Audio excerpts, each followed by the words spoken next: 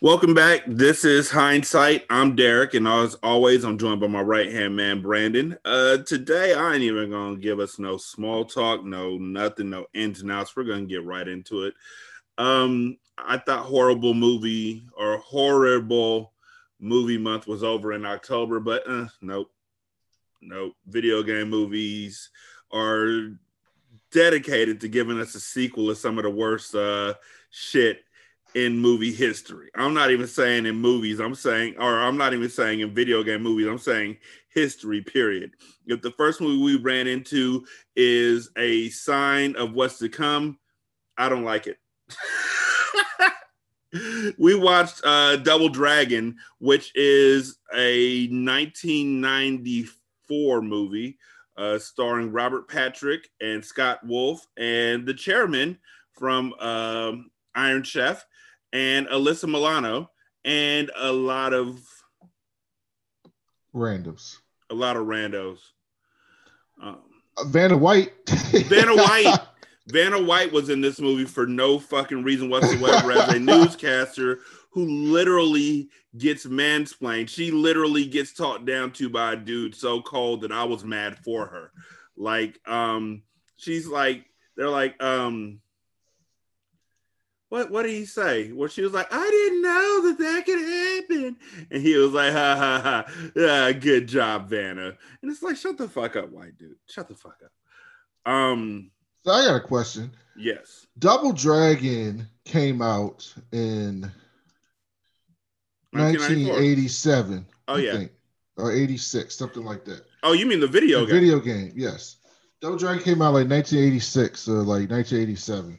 Um, why the fuck did they think it would be a good idea to make a movie about Double Dragon in 1994? Like when Mortal Kombat came out, Mortal Kombat was like the most popular game in the world. Like I get why they would capitalize on that and use it as a money grab. Same thing with Street Fighter. This is like 8 years late. Like Double Dragon was popular in the 80s. If they'd have made a movie in the 80s, it could have been shitty and they would have still made money. They did this in 1994. Like what?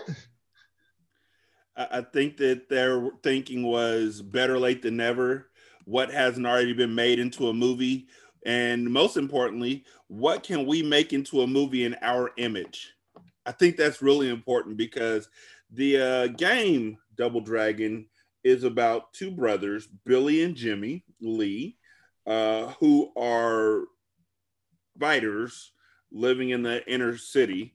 Um, and they have a girlfriend named Marion. Um, Marion gets kidnapped by Willie, who's the end villain in the game, punched in the stomach and thrown over the shoulder and walked away. Everybody knows that iconic intro. And then Billy and Jimmy have to fight their way through like 5 levels to get to Willie, who's a guy with a machine gun who shoots machine guns at him, basically. Uh, Along the way, they fight a whole bunch of big steroid head dudes named a Bobo. They fight against a woman named Linda, the only weapon she could pick up is a whip. And then there's a guy named Roper, I believe, and another guy. There's like 4 characters in this game. They just keep showing up, same color, same everything. At the end of the game, when you kill Willie, the machine gun end game villain, Billy and Jimmy then fight against each other to the death in order to find out who gets to claim the hand of Marion as their forever girlfriend. Just one moment, Brandon, before we get into this movie. I did not know that. Yes, that's literally the story of Double Dragon. That's the original arcade story of Double Dragon. That's it. There's nothing more to it. Um, Oh and man. real quick, when I was a much worse person, at least parent wise, I had no scruples when I was a parent. I played Double Dragon when it came out on Xbox Live Arcade. So that had to have been like 2012, 2013, something like that. Um, it's a two-player game, two-player co-op, and so as I was playing it, my youngest daughter, Isabella, came over and wanted to play with me.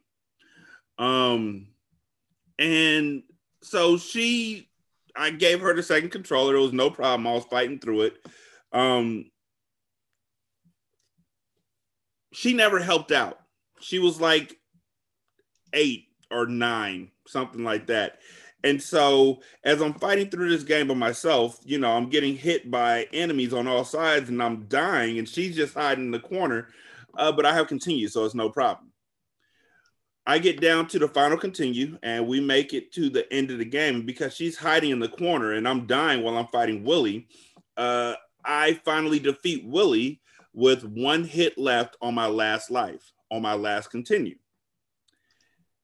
We get to the point where we got to fight each other in order to choose who gets to have Marion's hand. Now, keep in mind, my daughter has literally hid in the corner for this entire game, this entire last level. She hid in the back corner, just walked away and just kept walking yeah, you see it. She has 3 lives left with full health. I have 1 life left with 1 hit left on that 1 life. And I get an achievement for beating the game from beginning to end. So what I did was I told my 8-year-old daughter that the way that she would win the game is by walking off a cliff 3 times. And she ran off the cliff 3 times and died, and I subsequently won the game and claimed Marion's hand. I still feel no shame about that because she didn't really want to play the game anyway. She just wanted to hang out. But the way that she ran off the cliff and my wife was just looking at me like, you're horrible. You're a horrible person. No qualms whatsoever. I'd do it again in a millisecond, especially if it was between that or watching this movie. Double Dragon, like we said, stars Robert Patrick and Scott Wolf and the creator and the chairman of Iron Chef. And the way that this movie starts off. And Alyssa Milano. Thank you. Who didn't even look like Alyssa Milano. I didn't know it was her. She looked. My wife said to make sure that we say that her hair looked great. She has never seen her with a better hairstyle in her entire life. I did not know that was her. By the way, this is after Melrose Place. This takes place after Party of Five. Place. So I was like, that didn't. And then I looked it up. I think she was like 21 at the time. So like, she was like 19 on Melrose Place doing those sex scenes in 1992. Okay, I didn't even watch Melrose Place either. I didn't watch Party of Five. So this is my first time seeing many of these characters. The last time I saw Alyssa Milano before this movie was probably Who's the Boss? But this is the first time I've ever seen this movie. So the movie opens up with a voiceover, like all good video game movies do, describing how the medallion got to where it was, and let's just put it like this. Thousands of years ago in ancient China, an evil army of shadow warriors terrorized the great city of Changsha. To save his people, the good king sacrificed himself to create a mystical medallion. Realizing the ultimate powers of the medallion, the king split it in half. To one son, he gave the power over body. To the other, the power over the soul. This is the legend of the Double Dragon. Now, again, Double Dragon is a video game about 2 guys where their girlfriend gets kidnapped, and so they fight up and down the street until they get her back. Double Dragon, the movie, is about a mystical medallion that gives one person power over body and the other power over the soul. And the person who's telling the backstory is the villain of the movie. Mm-hmm. The villain of the movie is played by Robert Patrick. His name in the movie is Koga Shuga. But his real name, as we find out, isn't that. Um, they have the beginning opens up after they do that part. The beginning opens up with Billy and Jimmy fighting in a no. I mean, No. the beginning starts off with a person in a mask beating everybody's ass in Japan. Somewhere in China is what it Somewhere. said. So Somewhere in whenever a movie says somewhere in blank Asian country, Eastern Asian country, uh, you know that that's about to be something racist is about to happen. And so what happens? Some person in a shredder mask, like the Foot Clan and Ninja Turtles. That's what she was mm-hmm. dressed up as. She rolls into this hidden temple with this medallion that supposedly has all this power in the world. Right? Nobody's guarding the medallion. She rolls up in this temple, takes the mask off. Of course, it's a white woman. So I'm Oh, like, it's always a white woman. Had to be had to be some racist, had to be some white person going to Asia And and beating everybody's stealing, ass. yeah, stealing something that's very important to their culture. Yep, that makes sense. Good. Very accurate. So we got a white woman who's better at karate than literally everybody else who has ever come through China. She also is seen with a whip. They don't show her actually using the whip. They just show her using the whip from behind because this white woman doesn't know how to use a whip or fight. So they always have her back to the screen whenever she fights. She gets to the medallion. There's nobody guarding it. She rips the medallion off of the statue's neck, which pisses me off. Like just the thought of when you have a medallion or a chain. If anybody snatches the chain off your neck, that fucks up the clasp. As an adult, I really think about shit like that. Like you're messing up the attachment, the clasp of this thing, but she snatches it off and then she pulls out the world's worst looking satellite phone. Like she pulls out a fucking briefcase with fucking keyboard in satellite it dish on it. and satellite dish and earbuds, and it's just a horrible and numbers for no reason that she doesn't even touch, and she types on these white buttons that don't have anything on them except for dirt, and then she called up to Koga Suga and she's like, I got it. And so she's Linda Lash. This movie takes place in the future, by the way. Yes, it takes place. It came out in 1994. It takes place in New Angeles, 2007, after the big quake. Now, I just want to stop real quick and say, God damn it, movies, will y'all stop trying to sing California? Well, I said that this movie took climate change serious, more serious than Republicans do in 2020, 26 years ago. It really does, but between the acid rain and the big one, which wasn't just in this movie, it was also Escape from Los Angeles and San Andreas and all these other movies. Stop trying to sink us. We ain't going nowhere, motherfuckers. Do a movie in Oklahoma and have it like after the big F5 that just leveled everything. Not did. Really Wizard of Oz. Dude. So and they did the smog too. So not just the earthquake. They went full Los Angeles. You can't see the sun because of the smog. So then Linda pulls up back to Koga Shugo's building, and she walks in. He's got his back to everybody, but he's talking, and you can see his bleached ass flat top and horrible ass goatee. And he's the one who was narrating the whole thing, like we said, which made me feel bad for his henchmen who had to stand there and listen to it. At the beginning of the movie, he had like 15 people standing in a room with him. For the rest of the movie, he only has like 3. I don't know what happened to the other 12 people that were standing in there. They probably left after he narrated the story of the double dragon medallions for the 60th time and shit. They had Linda standing there like she was getting horny from every word that he was saying. Exactly. And then she's just like, oh, boss. And then turns out there's still aftershocks from the big one 7 years later, which everybody gets shook by or spooked by except for Koga Shuga, because he's like, hey, y'all, it's aftershocks. Don't be afraid. That's important because he also says the quake several years ago was to herald his arrival in Los Angeles.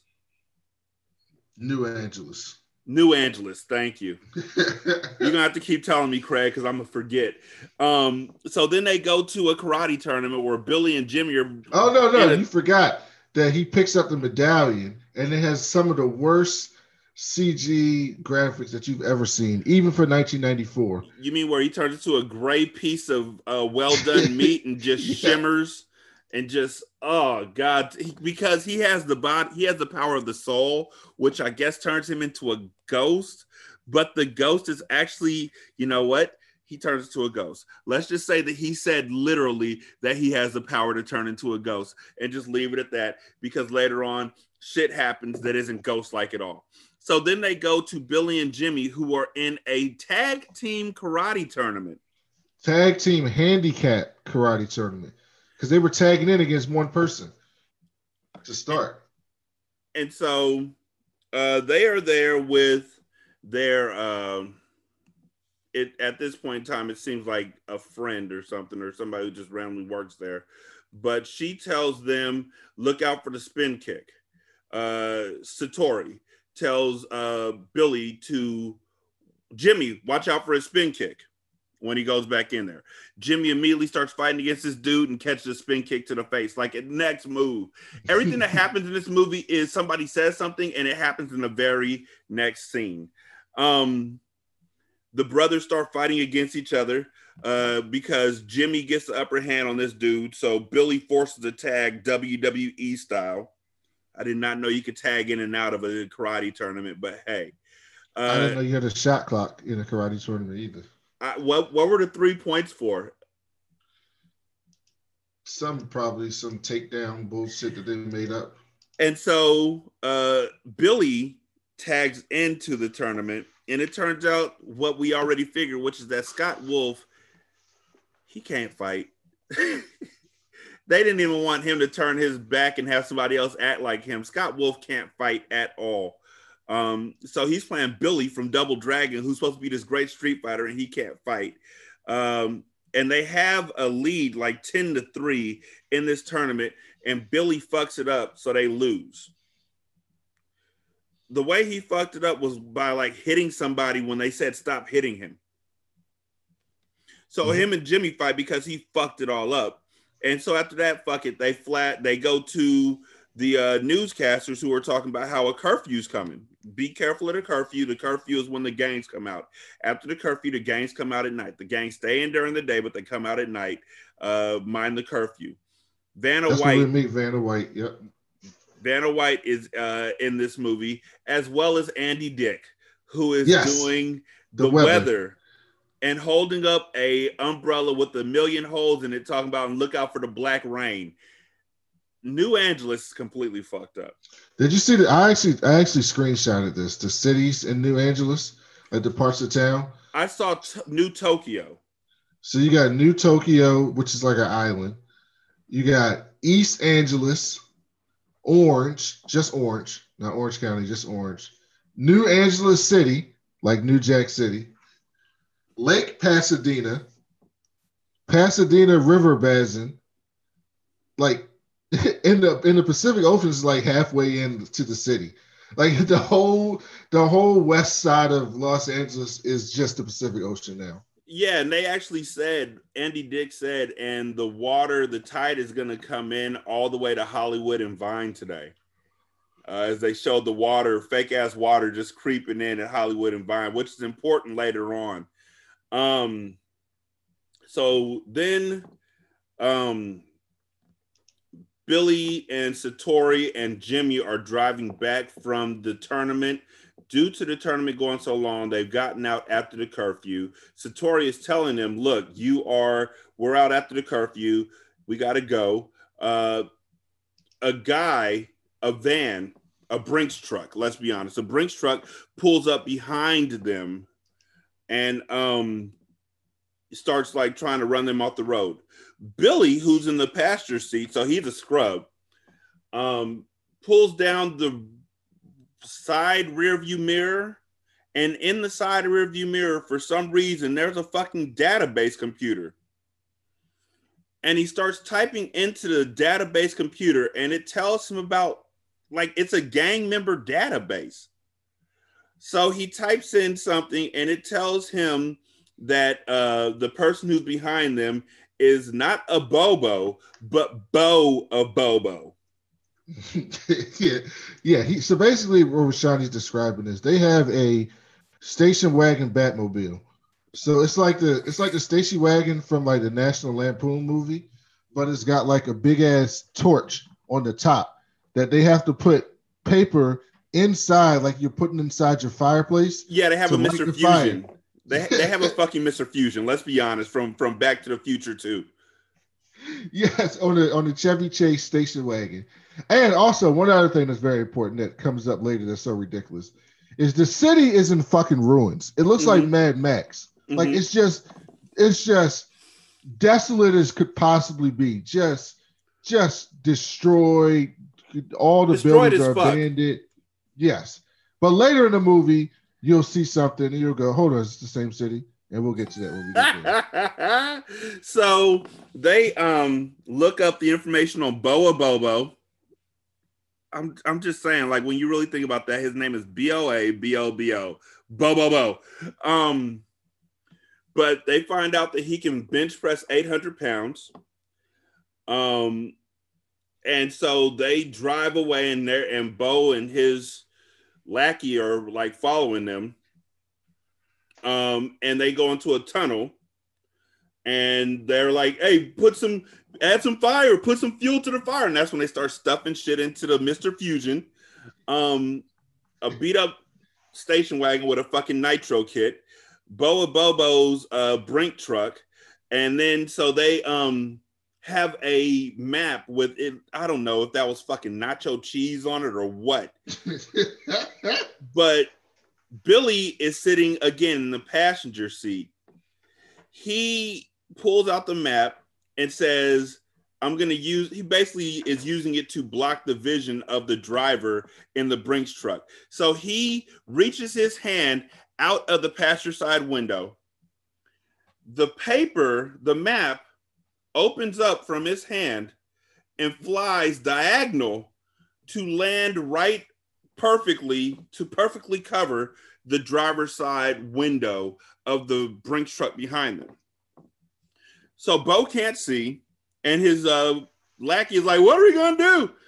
And Bo says, don't worry about it. He hits a button, and a fucking program called a teletracker pops up, and a fucking Tron stick.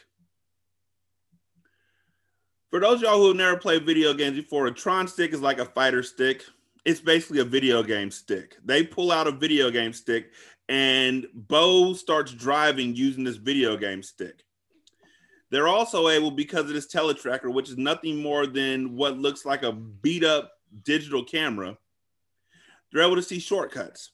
So they call out to each other, shortcut, shortcut, shortcut, as they go through a shortcut, and they're able to get right behind Billy, Jimmy, and Satori again. This is what I want to know. That camera was not showing a live feed at all. So what I want to know is, how the hell did they know nothing else was in the street? Like, this is a desolate, destroyed, fucking myopic town. It could be all types of debris or fucking blockages or shit just all in the street that you got to swerve around because the town is shit.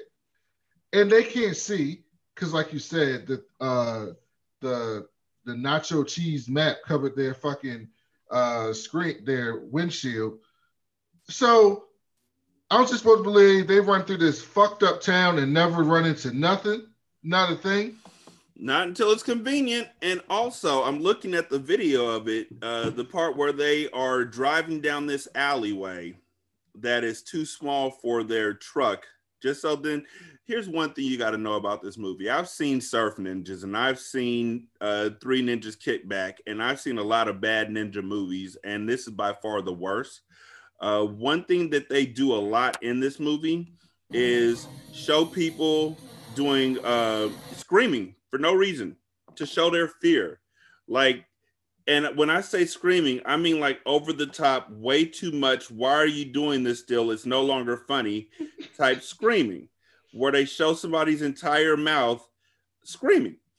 It's important because no reason, but they do show somebody like, so they'll show somebody's mouth going and moving side to side to show just how scared they are of everything that's happening.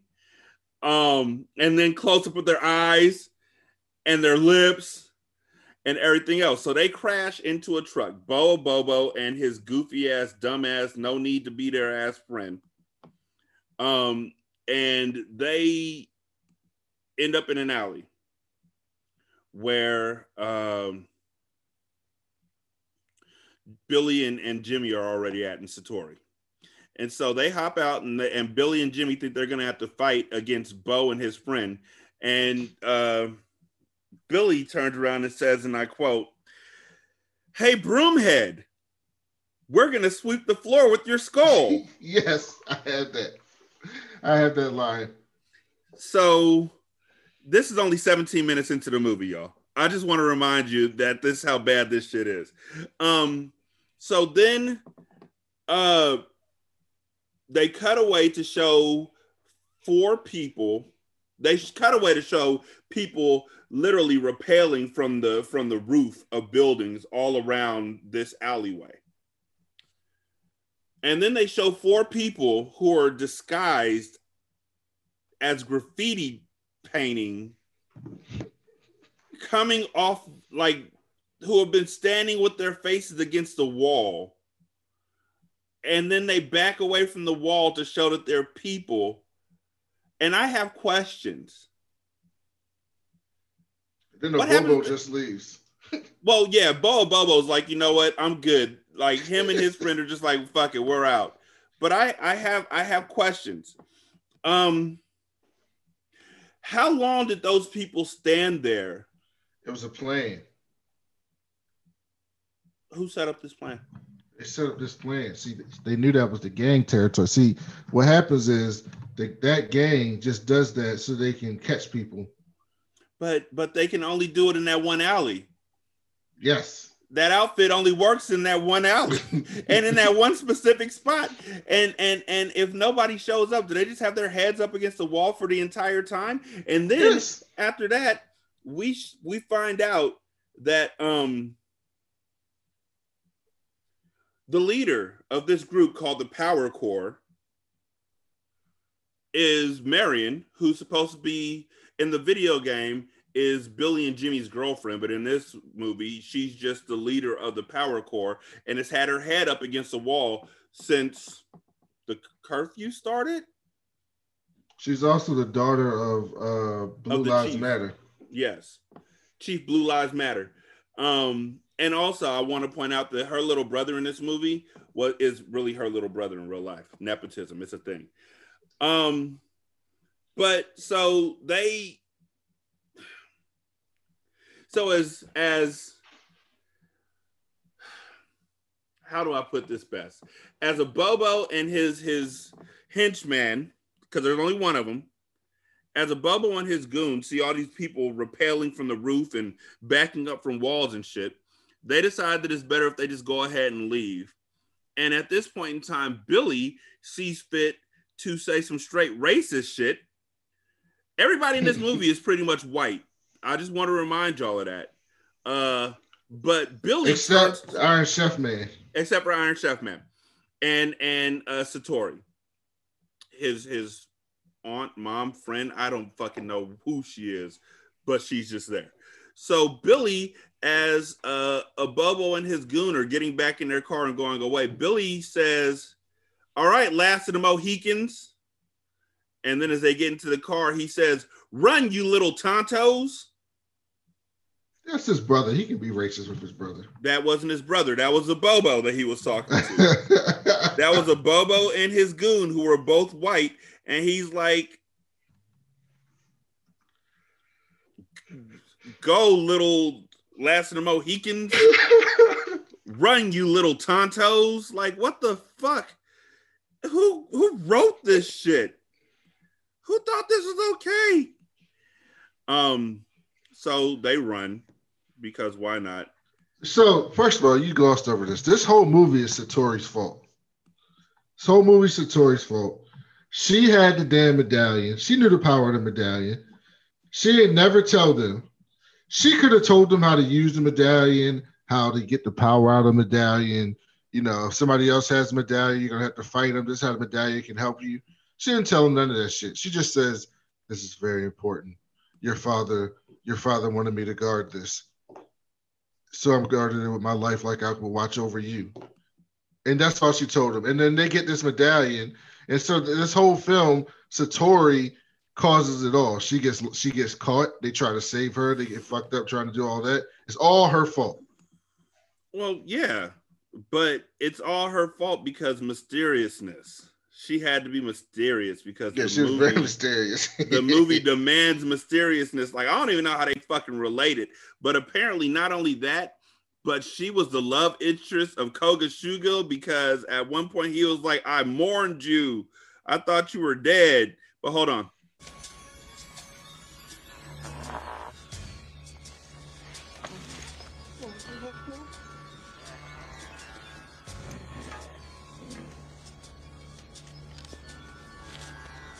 Get out of here. Ha! Last of the Mohegans! Run, you little cockroach! Go on! Shoot! Go on, shoot! Why that happened, I don't know, but Scott Wolf can go fuck himself too. So let's see what else. The Power Core want a GangNet link up. Like, they got a lot of technology in this movie that they don't know is actually good shit. But they want a GangNet link up that'll tell them where the other gangs that are destroying the city are all located. Back in 1994. In 1994, I couldn't even download half a nipple using dial-up. And they want a GangNet link up. In fact, they had a lot of Wi-Fi dreams in this movie.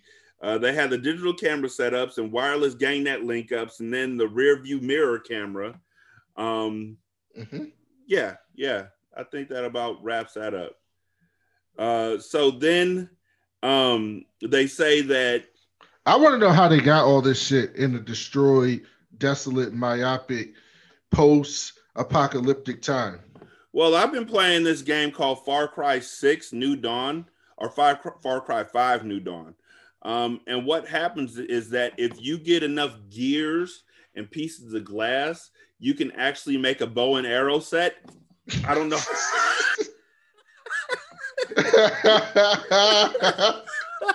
That is how those games work. That's exactly how they work. I don't know. Honestly, I don't.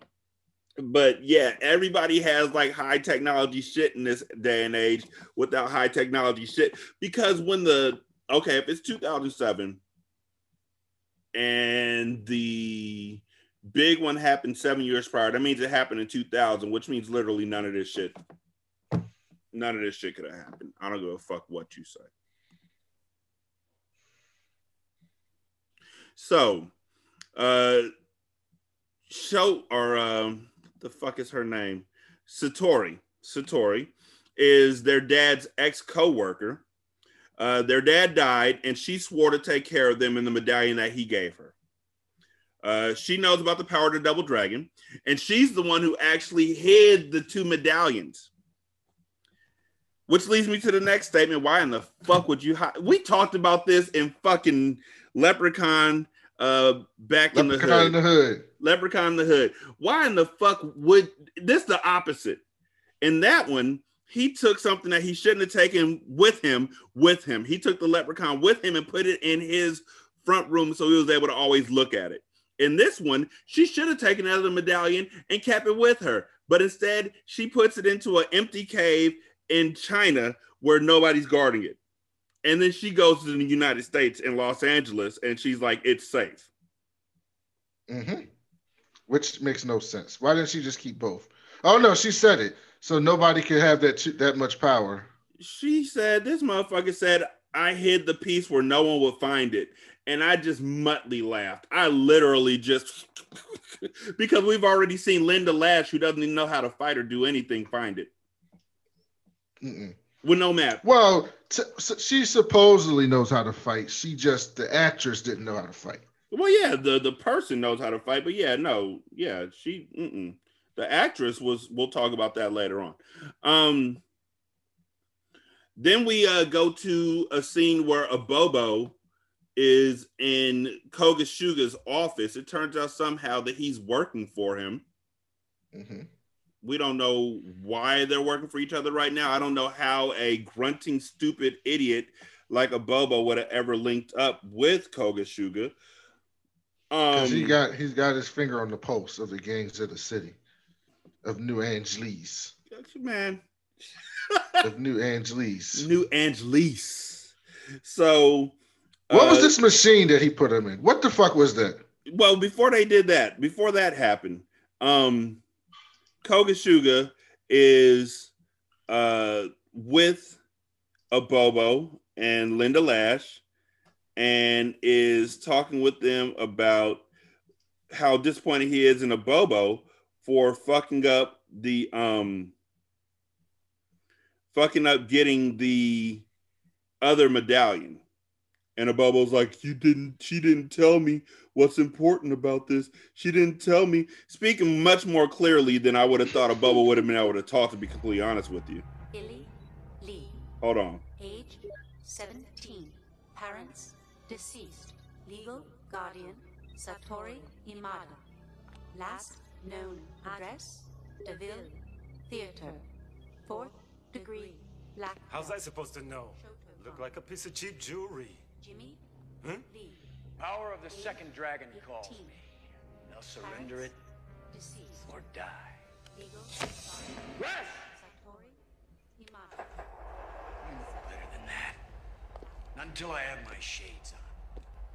So what just happened right there is that Kuga has literally is sitting there talking shit to Abobo, and then Linda Lash turns on the lights before Kogashuga gets his shades on, and so he freaks out, like he's scared of the light, or like he's blinded by the light in his own office. Like he's the person who works there. So he's like, don't turn on the lights before I put my shades on. That's important to remember for later on. They walk Abobo in, and they're like, yo, man, you fucked up. Why did this happen? I always wanted to own my own city.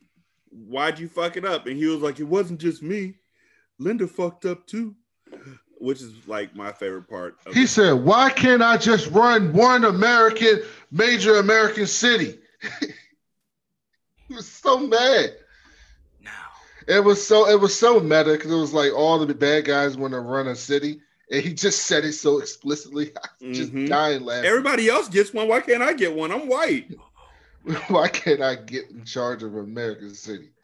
So this is one of my favorite parts of this entire movie is when you hear Abobo poorly acting Abobo, whiny ass poorly acting Abobo say this. Now, as for you, Mr. Abobo. Lash should have put on APB on that dragon thing. It's her fault. It's her fault. Lash should have put out an APB on that dragon thing. It's her fault. This is my acting voice. I mean this. I'm a big, strong motherfucker, but I have feelings too. I can lift 800 pounds, but I have feelings too. Lash should have put out an APB on that medallion. It's her fault. Fucking hate Abobo. I hate everything about this movie. And I hate the fact that after that, Robert Patrick's line was, your incompetence sticks needles in the flesh of my honor. What does that mean? What the fuck does that mean? What does that mean? I'm gonna start using it. You know how I already start shows by saying "Ahoy, motherfuckers!" Ahoy, motherfuckers! You're incompetent, sticks needles. I can't wait till somebody messes up in a basketball game, bro. I'm gonna pull the kid off the court and I'm be like, "You're incompetent, sticks needles in the flesh of my honor. Go to the end of the bench." I'm not even going to give him time to think about what the fuck that means. Go to the end of the bench. "You're incompetent, sticks needles in the flesh of my honor. Go flush the goddamn toilet."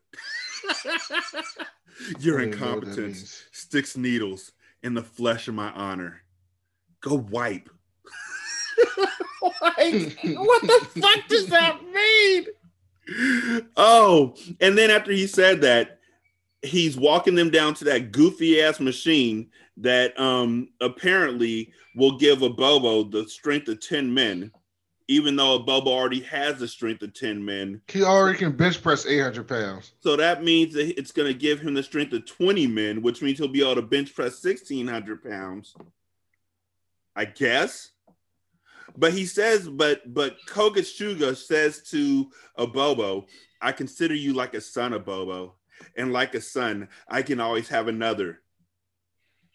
And then a Bobo screams before he even gets put into the machine to show that something bad's about to happen to him.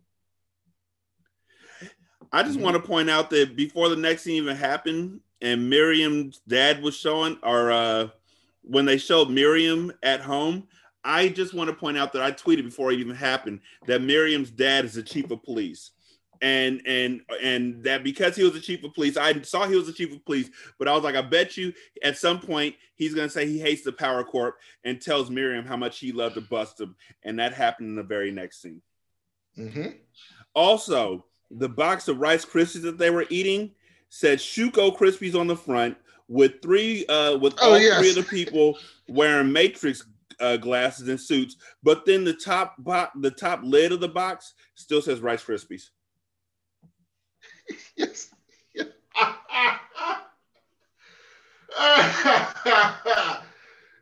You are taking this movie too serious. You got to stop saying that for every fucking movie, otherwise we ain't gonna make it. We're gonna make it. We're gonna make it. This movie, at parts of this movie, I just thought it was so bad that I laughed, and I just laugh and laugh and laugh and laugh. And the other parts of this movie were so bad that I didn't even want to talk about it. I was just like, I don't have words to put in what I'm looking at. Like they have the, and by the way, one of the things that Rashani didn't bring up that I found interesting is that apparently the big earthquake wiped out all the niggas because there's none in this movie. Not even in the gangs. Not even in the gangs. There's like one or two that we saw in the gangs, period. But the rest of them all white. All lily white movie. And they're still using racial slurs. So the chief of New Angeles says to his daughter that the Power Corps are terrorists. And I'm thinking to myself, yeah, terrorists who stare at a wall all day waiting for something to pop off. That's a real dangerous group right there. They spend all day self-punishing themselves. Self-punishing. So let's see. After they have that little conversation, we go back to Billy and Jimmy, who were in their movie theater house, sparring in street clothes on a tile and concrete floor. Satori comes in to say, y'all need to work harder. And Jimmy's like, yeah, man, we got to work harder to get this mood down. Do you know science? Do you even science, bro? And Billy is like, no. That's why it's not called martial sciences. It's called martial arts. And I've never wanted more to find the ticket from the last action hero so I could jump into a movie and punch a motherfucker in the gut.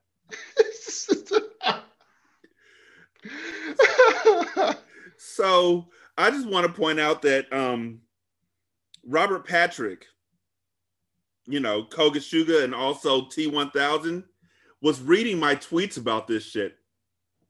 and was liking the post that he found funny because I tagged him. I don't give a fuck.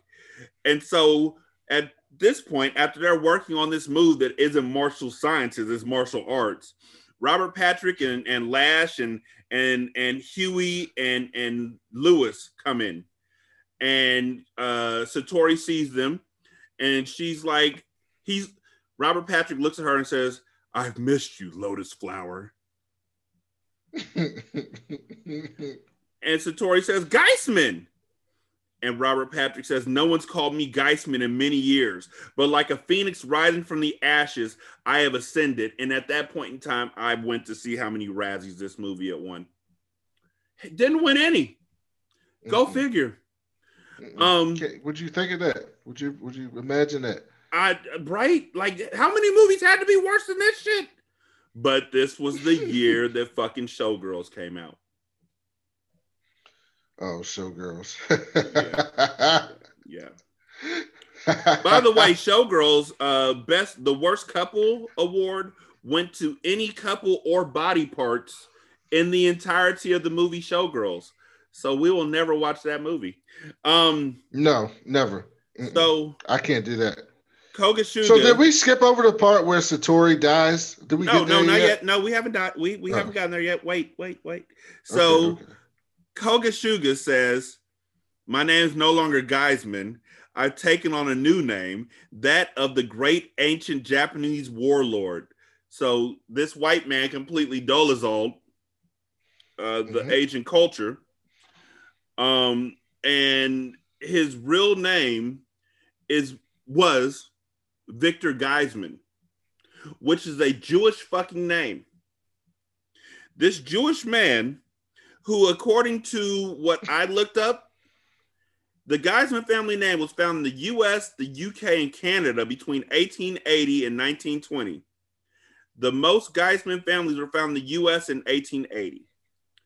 So he was in the United States as Victor Geisman, and at some point decided that he wanted to be Chinese, Japanese, Chinese, Asian, Chinese.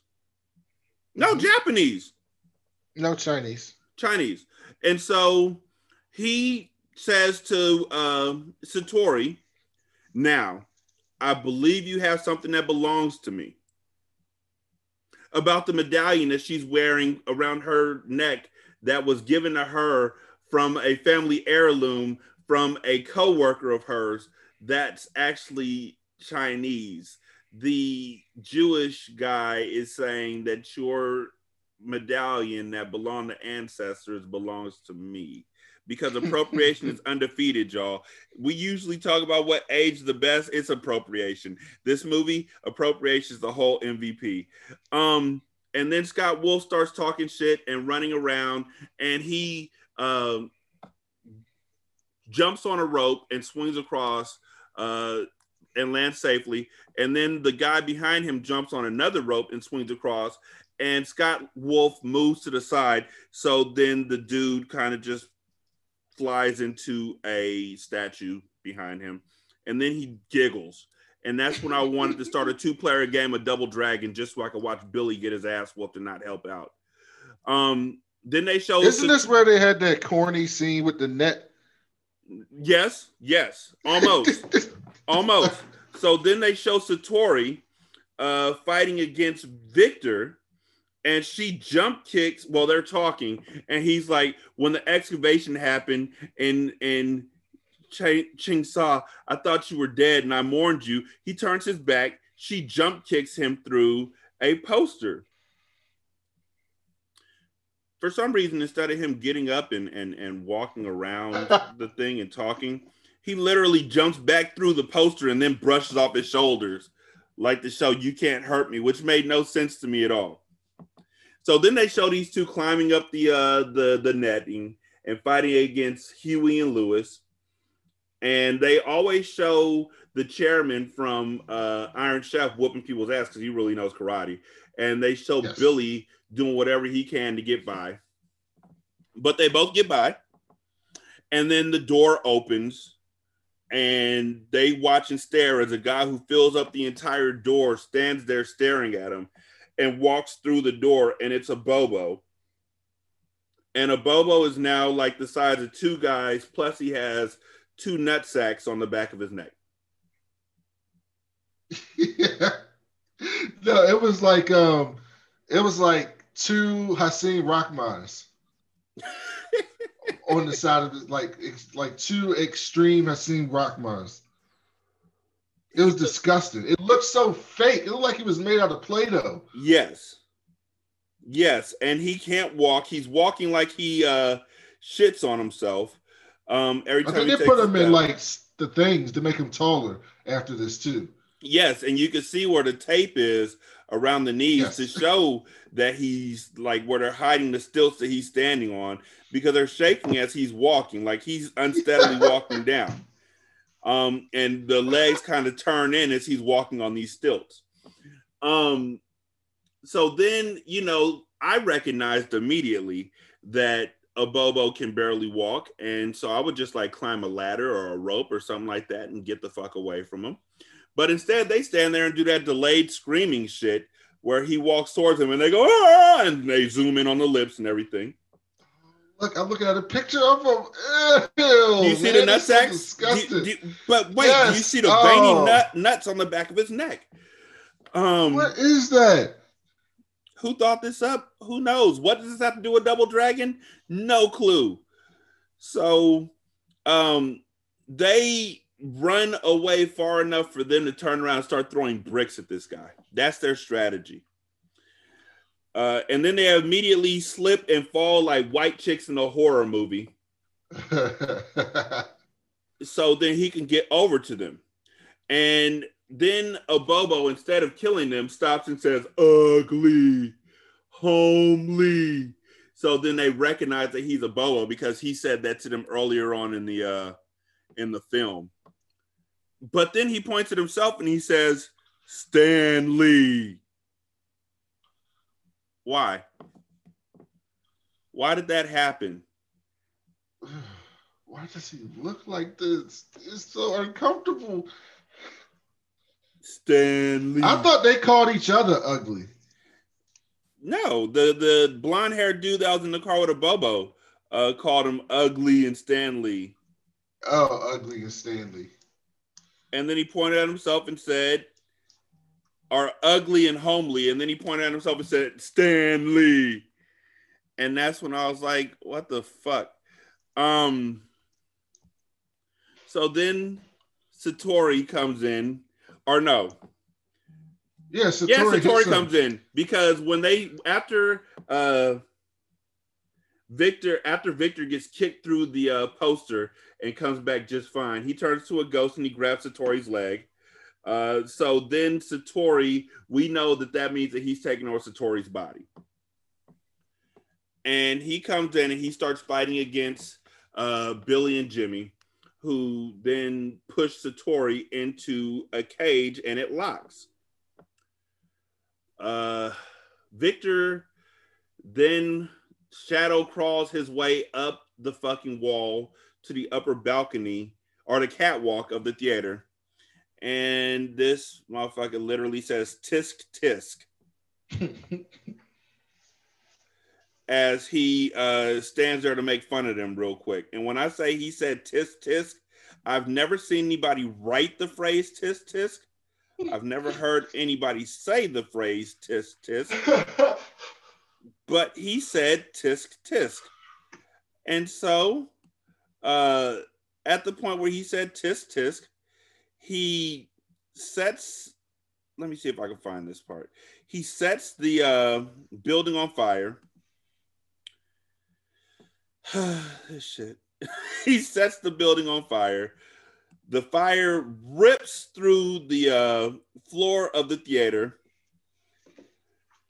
Kogu, Victor, walks away. And then they show Linda Lash just standing there for no reason, saying, "Is it hot in here or is it just me?" Yes. Tell us what you did with Satori.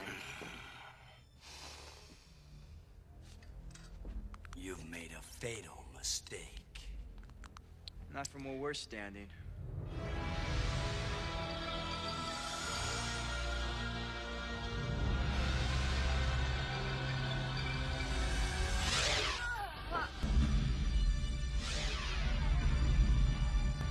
Go. Why did- Leave me.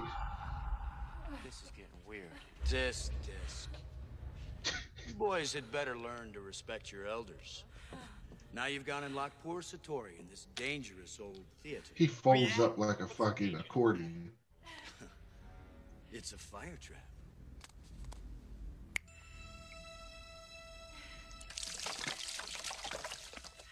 So they're pouring gasoline all the way down the walkway, and then he lights the gasoline, and then he The choice is yours. flames Satori, out. Or your half of the Double Dragon. Very well.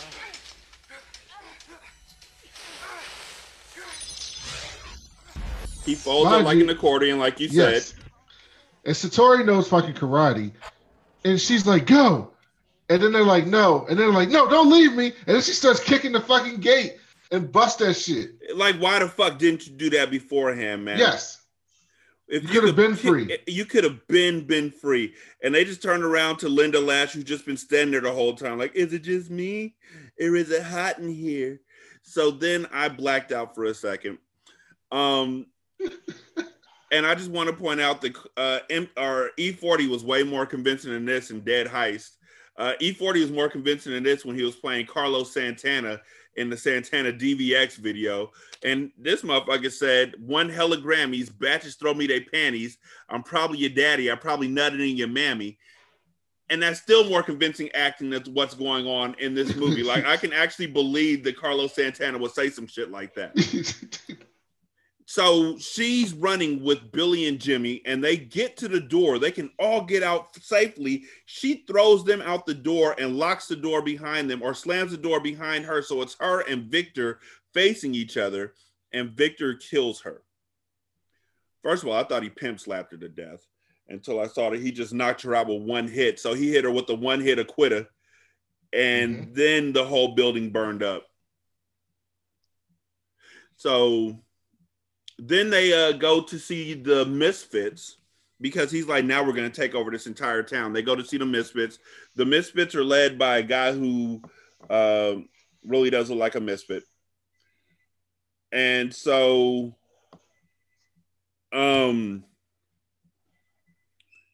he's like, we're not going to let this guy come over and take over our gang. Send him in. And Kogo, or Victor's like, I'm already here. And he's like, I'm not going to let you take this over. And he's like, all right, cool. And Victor turns into a shadow, not a ghost, but a shadow, and goes up the wall and chokes this dude's shadow. And this dude fucking dies because Victor chokes his shadow. I'm going to choke my shadow right now. Still alive. He's Noob Sabat from Mortal Kombat. Motherfucker, please. How the fuck can you choke a shadow? How do you choke a shadow, fam? Noob Sabat. Stop hating on his powers. You can't choke a shadow, fam. If I could choke a shadow, I'd be jacking off at work. But you know what? I can't choke a fucking shadow.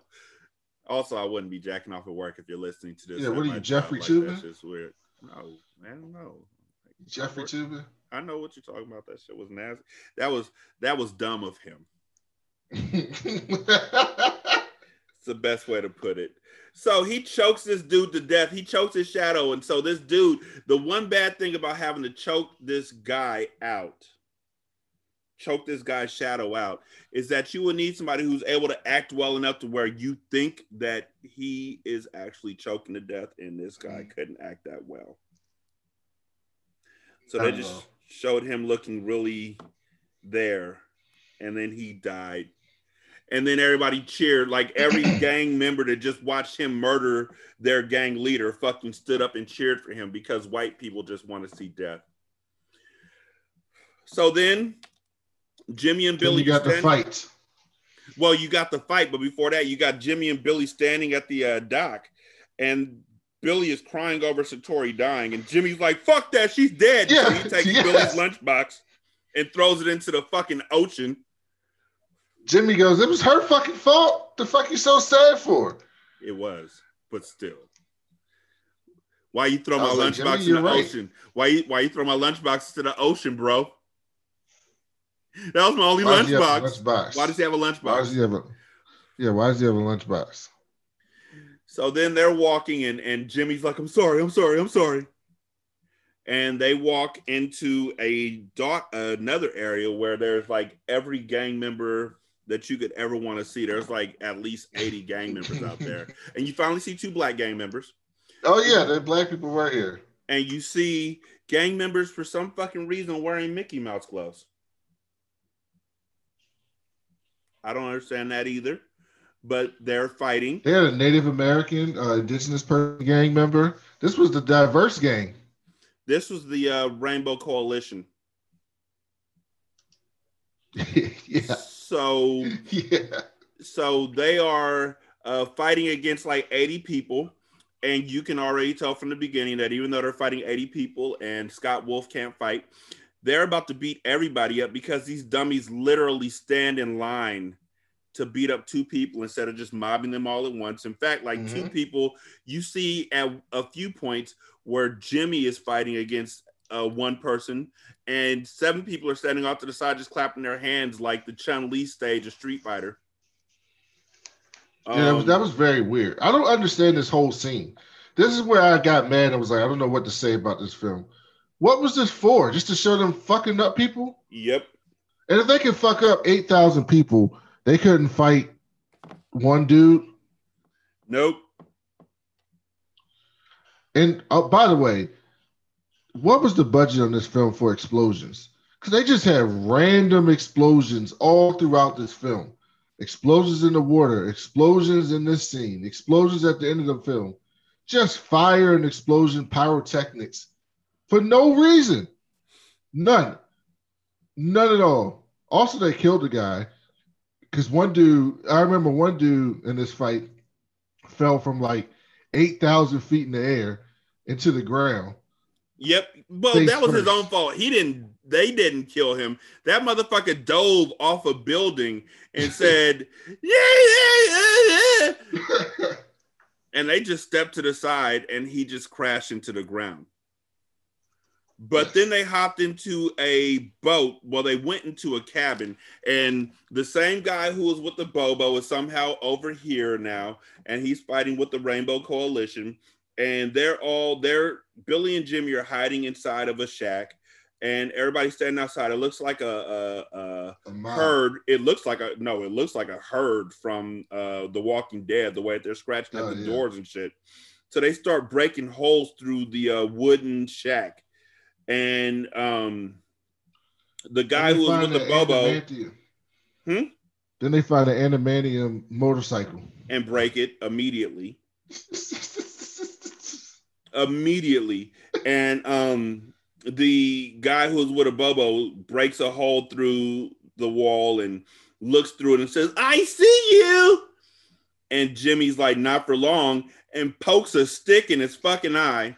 And this dude, this gang member, backs up and bursts into tears. And another gang member consoles his ass. It's okay. It's okay. You can cry on my shoulder. It's all right. These are scripted lines. These things really happened. Mm-hmm. So they somehow realize that the adamantium bike is never going to be able to be fixed again, but they find a boat. And so they hop into the boat and they zoom off in the boat.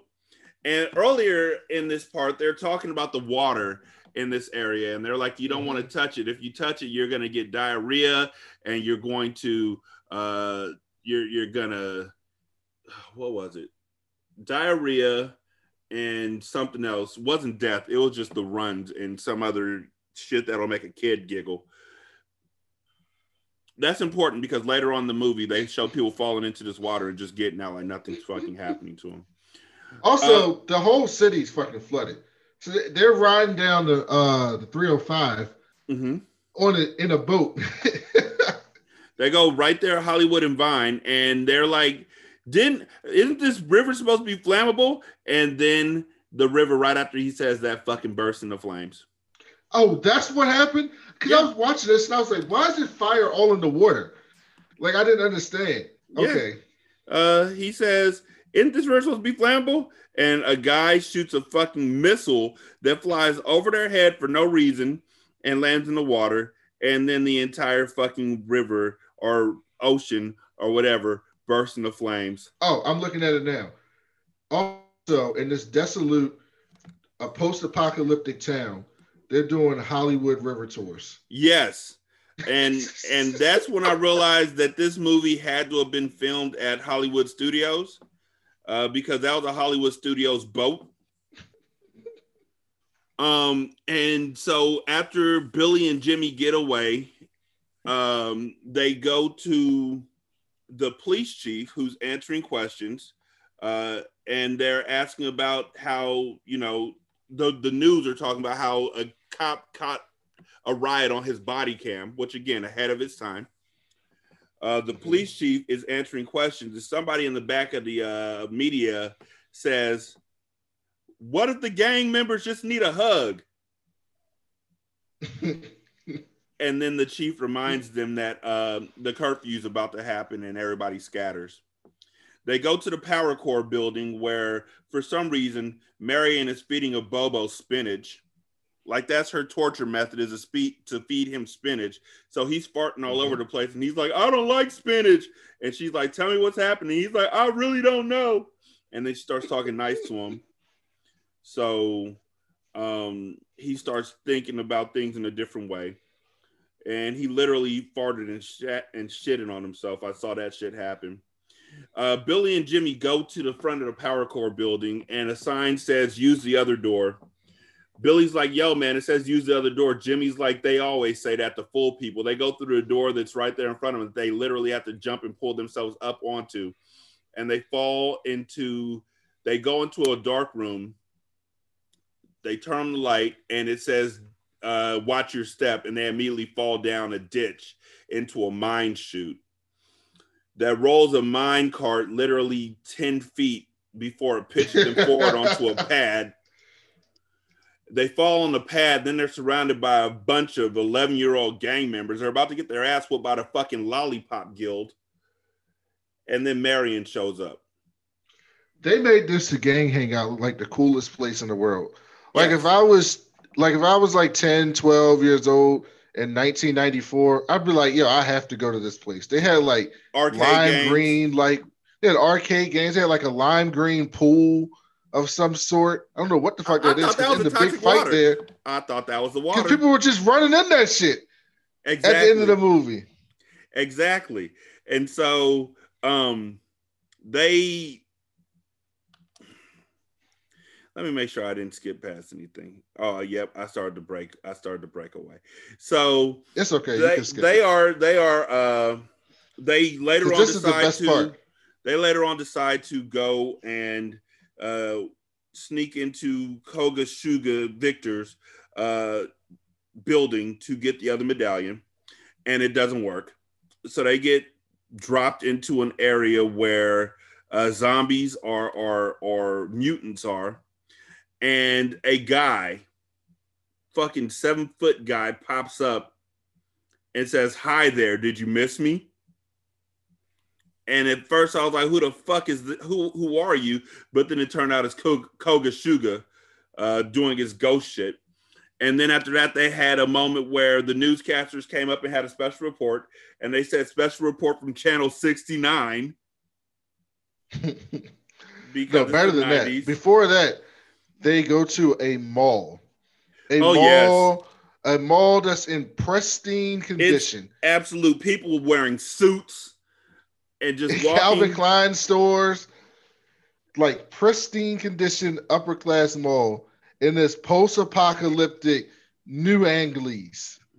You know what it was? That's where the rich people were. So they knew how to protect their stuff from earthquakes and gangs and 7 years of issues and fucking rain that cuts through your fucking umbrella like a knife. That's what happened. So Koga then tells Jimmy that he killed their father. Oh yeah, they said if the water is toxic, deadly stuff happens. Deadly death will happen to you, and diarrhea and vomiting too. and then everybody gets knocked into the deadly toxic water and just climbs back out. The final battle literally lasts for like 10, 15 minutes of madness. Yeah, it's too long. At one point in it, Lash says to Marion, so again, Lash says to Alyssa Milano, now who's the boss? Oh, no, they didn't. No, she didn't. Yes. And then later on, Marion tells Lash, whose name is Christina Wagner, you're lucky. Generally, I put people in the hospital. Alyssa Milano starred in the television series Who's the Boss, while Wagner was a regular on General Hospital. Oh, no. I just want to say again, fuck this movie. I did not know that. So then after Victor tells Jimmy how he killed his father, you knew he possessed his ass. Jimmy drops from the ceiling while Billy is fighting like 3 people. And Billy's like, all right, we got y'all now. And it turns out, nah, he's possessed. So Billy and Jimmy fight against each other like they do on the video game. Billy at one point is fighting against Jimmy in an arcade in the room with all the arcade games. And as he holds up the medallion that says Shadow Demon, you shall not pass, he's standing in front of a Double Dragon arcade cabinet. Because again, fuck this movie. And so Billy and Jimmy are fighting against each other. Billy finally figures how to make the Double Dragon medallion work, because they were trying to make it work earlier by both of them holding it at the same time, and that shit didn't work. So they were like, fuck this medallion, man. This shit's some bullshit. But it worked in their time of greatest need, like the fucking Matrix of like the fucking Matrix from the Transformers movies. So Billy beats up Jimmy. Jimmy is still taken over by Koga Suga. Koga says, if you don't give me the medallion, I'm going to drop this sandbag on Jimmy and kill him. He drops the sandbag. Billy shoves Jimmy out the way and absorbs the hit, and everything's fine because he's strong as steel. They reconcile. Everything's good, except somehow the medallion comes off Billy's neck. Koga Suga picks it up and puts it on and becomes 2 demon sword guys. Yeah, but here's the thing. He was so much more powerful when he only had one. Yes. He could teleport and fight shadows and take over people's bodies. He gets both of them, and then he just becomes a fucking bad ninja. Not only that, but he becomes super powerful in all facets of life. But he still becomes stunned when Miriam turns the fucking light switch on. That's how they defeat him. They turn the lights on without his shades being on and blind him. Oh, a Bobo tells him that. A Bobo tells him that, yes. Yeah. But Miriam runs and goes and turns the lights on and blinds him. And Billy and Jimmy are able to beat up the 2 dark ninja warriors and combine their strengths to become Captain Planet. I'm fucking with you. They put on the medallions and just turn him into 2 super demons, and all they get is corny ass suits. 2 corny ass karate suits, 1 blue and 1 red. They don't get any special powers. They just use the same moves that they used when they were working on in the tile floor of that theater, like holding it to each other's arms while they jump into people. And so they have beaten Koga. Koga falls back, and Billy or Jimmy, who has the power of the ghost, takes over his body. The chief of Blue Lives Matter comes in right in time for Koga to say, hey, man, I'm going to write you a check for $108 million, $180 million for the police force, and also arrest me and turn me in. and then immediately drops back out of his body. So then Victor's able to say, yo, man, I want that check back. I want that check back. Give me my check back. Give me my money back. And the police goes, I don't want your money. And then he just happily takes the money. Right. And so then they're walking out to the car after everything's happy ending. And Bobo's like, I don't want to be bad no more. I want to be good. Can I be good with y'all? And Jimmy's like, sure, man, you can come with us. And so they hop in the car, and Jimmy's about to make out with Marion, who's been making out with Billy this whole time, or making Google eyes at Billy this whole time. And Billy pops back up, and Bobo's driving. So they're all screaming as Bobo drives with the fucking nitro on the freeway. And I hope they all die. But what does he say? Why did they start screaming? I did not understand this part. Let's find out. I just hope they all die. I did not understand this part at all. Oh, no. I've seen the way you drive. No problem. Yes! Hop on in.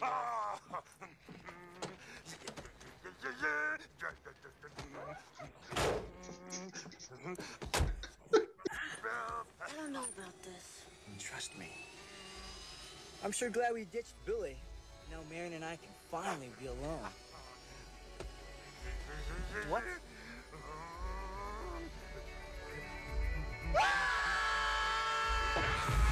Nothing. What were they screaming for? I guess because she said that Bobo can't drive. And when I don't know if because he said, I'm so glad we ditched Billy. Now I could be alone with Miriam. I thought he was fucking joking. So then like Billy was in a coma or something was going to pop up. But apparently Billy, like how'd they think they shook him? Like, I don't get that part. I don't get the fear of him driving. I don't get the fear of any of this. I just hope they all die. Brutally. Fuck this movie. This movie was still not the worst movie we've seen. Yes, it was. I can say that. It was not, because look, here's the thing about Dead Heist. Dead Heist starred a whole bunch of nobodies. This movie starred people once again, and it was bad, like really bad. Yeah, but Dead Heist also came out 2007, 13 years later. Also true. This was bad. I enjoyed some of the badness, and then it got to a point where it was just like, please just end this film, just end. Another way to point out the badness of this movie. Remember, I was saying that the two henchmen of Koga Shuko were Huey and Lewis.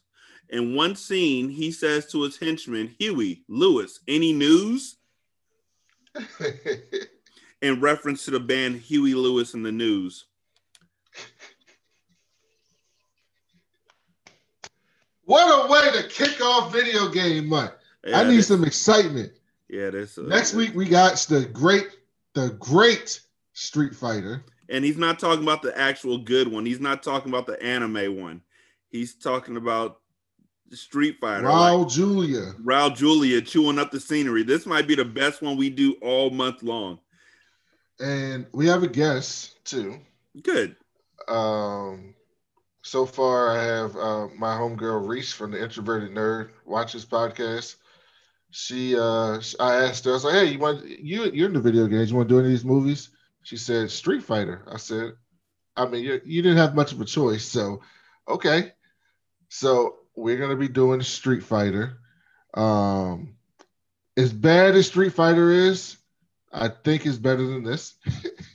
From what I remember, I think it's better than this. Oh yeah. I'm not even look at the very least. At the very least, with Street Fighter, at least we get to see Jean-Claude Van Damme and Raul Julia doing Raul Julia shit and Jean-Claude Van Damme split kick, jump kicks to the face. And Ming Na. Yes. As Chun-Li. So I'm okay with this movie. Like I'm looking. And Miguel Nunez is in that film. Yeah, he was a cameraman, wasn't he? Blanca? No, he wasn't Blanca. He was just some random dude. I forget his name. Yeah. So, yeah, I don't have any MVPs for this movie. No. I don't want anybody ever do this again, so I wouldn't ask who could do it better. I'm gonna give Drake the week off. I can imagine younger me thirsting over Alyssa Milano. Well, yeah, but then again, they were thirsting over Alyssa Milano. They made sure to show her butt every time that she went through a tunnel. Like, golly, seriously, this movie was so bad. Like I said, the body cams and all the technology were ahead of their time. They did that on accident.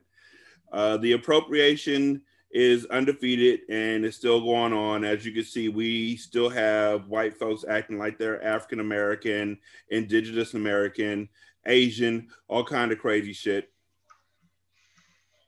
Fuck this movie. Fuck this movie in the forehead with a brick. I actually don't think it's going to be the worst one we see. I heard that Chun-Li movie is terrible. I am scared of that Chun-Li movie, fam. But I heard that Chun-Li movie's terrible. But we gonna see. We gonna see when we get there. Eventually, we'll get to good movies on this show. If y'all vote for them, there's a poll. We'll get to good movies. You know what? Actually, the poll. I know. Next month we got good movies for holiday. The poll that we're doing will be for January because December we're doing holiday month, and we actually picked some good movies. So, and Santa Jaws. And he had to pick a bad movie. So we couldn't just have 4 or 5 good movies. We had to pick a bad movie. Well, you know, it's Santa Jaws. I want to see what all the hubbub's about. What's the I haven't seen, not to get too ahead of ourselves, but I haven't seen Bad Santa in a long time. And I wonder, this is a perfect hindsight movie because I am not sure how 2020 me is going to, because I loved Bad Santa when I first saw it, but I was a totally different person back then. So yeah. I don't know how 2020 me is going to like that film. It's going to be extremely interesting. Let's put it like that. Yeah. So for Brandon, you got anything you want to say about this movie to close out? No, just end the movie. For Brandon, it was the first 30 minutes I laughed at. I thought it was bad, don't get me wrong, but I had enough corniness that I can enjoy. After that 35 minute mark, once they got past the first fight with a Bobo, everything after that was just like, how much longer is this film? I think that's the thing. The horribleness just kept going. If it stopped, I would have been fine with it.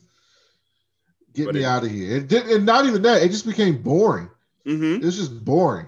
And I'm like, okay, when is this going to end? And then it ended. Out of nowhere, too. It was a horrible ending. Lights will kill evil. But again, for Brandon, I'm Derek. Thank y'all for checking us out. You can go to our Facebook group, which is Hindsight Movie Reviews on Facebook, obviously. You can go to our Twitter, which is Hindsight Reviews, REVUES, no underscore. You can check out our voicemail at 916-633-1537, or you can email us at hindsightmoviereviews@gmail.com. Again, thank y'all so much for checking us out. Thank y'all so much for letting us suffer through this movie alone. If you want to watch it, it's on YouTube for free as well as on Amazon Prime, and then you can let us know what you felt about it. But we'll check y'all out next week. Y'all be good. Peace.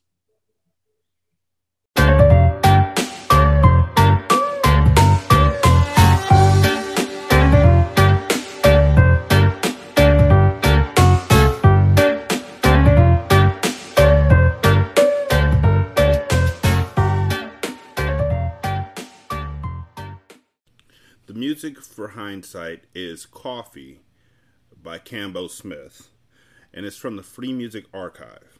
This is Single Simulcast.